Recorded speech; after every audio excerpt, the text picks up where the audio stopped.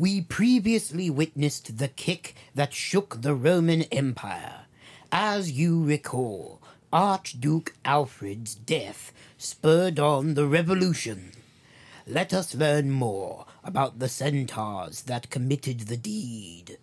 Before that mighty kick, Jim and Vernon were on their third date together. We see a candlelit dinner with Roman pasta and primavera. The centaurs are holding hands. I'm really enjoying spending time with you, Jim. Me too. But it's our third date, and you know what that means. We finally get to have sex? Well, maybe. It depends on how you react to me. I was going to say it's our third date, so it's time to share something vulnerable that we've been holding back. Oh, well, that's easy. I have anger issues. I want to unpack that. But first, let me say what I've got to say. My anger issues make me kill people accidentally sometimes. Okay, that's pretty intense. Yeah, it's never happened to a romantic partner, but it happens when people are being racist towards centaurs. I kill prejudiced people. Again, I really want to unpack that. Really important. But now I've got to get the nerve and the guts to tell you... Guts, yeah. The guts of my victim spray all over the floor. That's horrifying. It haunts my dreams. Listen to me, Jim. I've got to get this out. Sorry, I'm making this all about me. You kind of are. That's what all my past partners say. Jim, you're making it all about you again. Jim, you're not listening. Jim, stop strangling that man. That was just a microaggression. I'm a vampire. What? You may have noticed I'm not eating any of the pasta.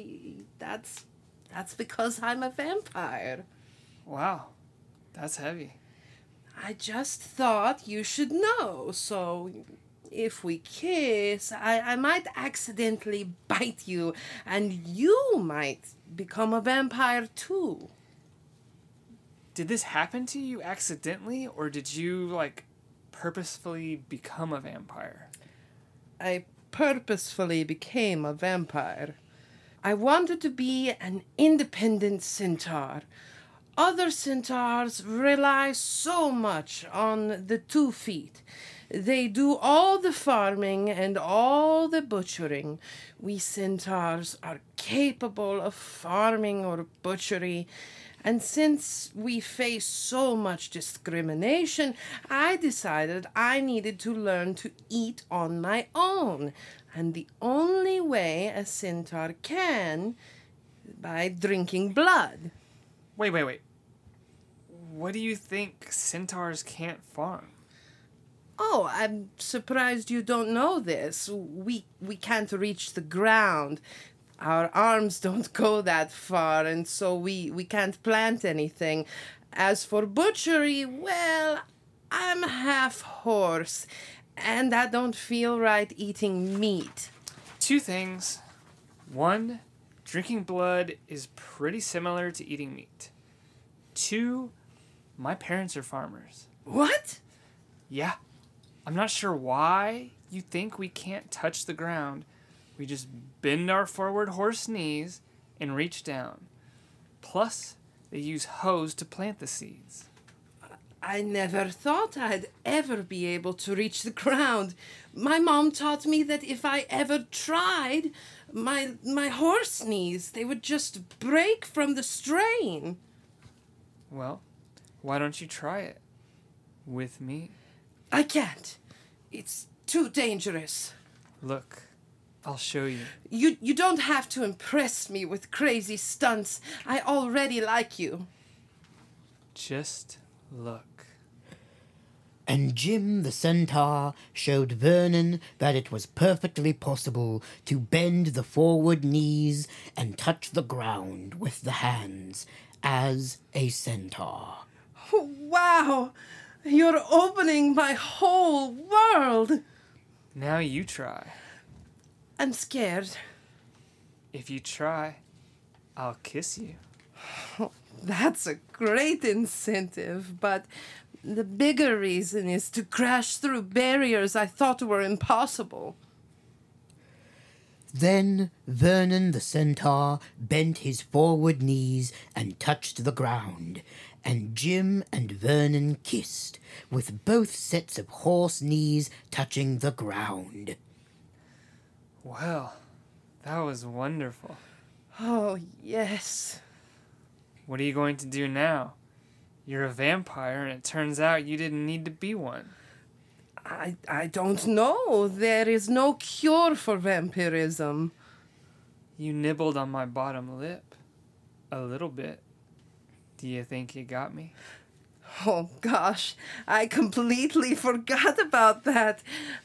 You might be infected now. Ooh, am I gonna get killer abs? All vampires have killer abs, right? I've read Twilight. You know, that's a harmful stereotype. Oh.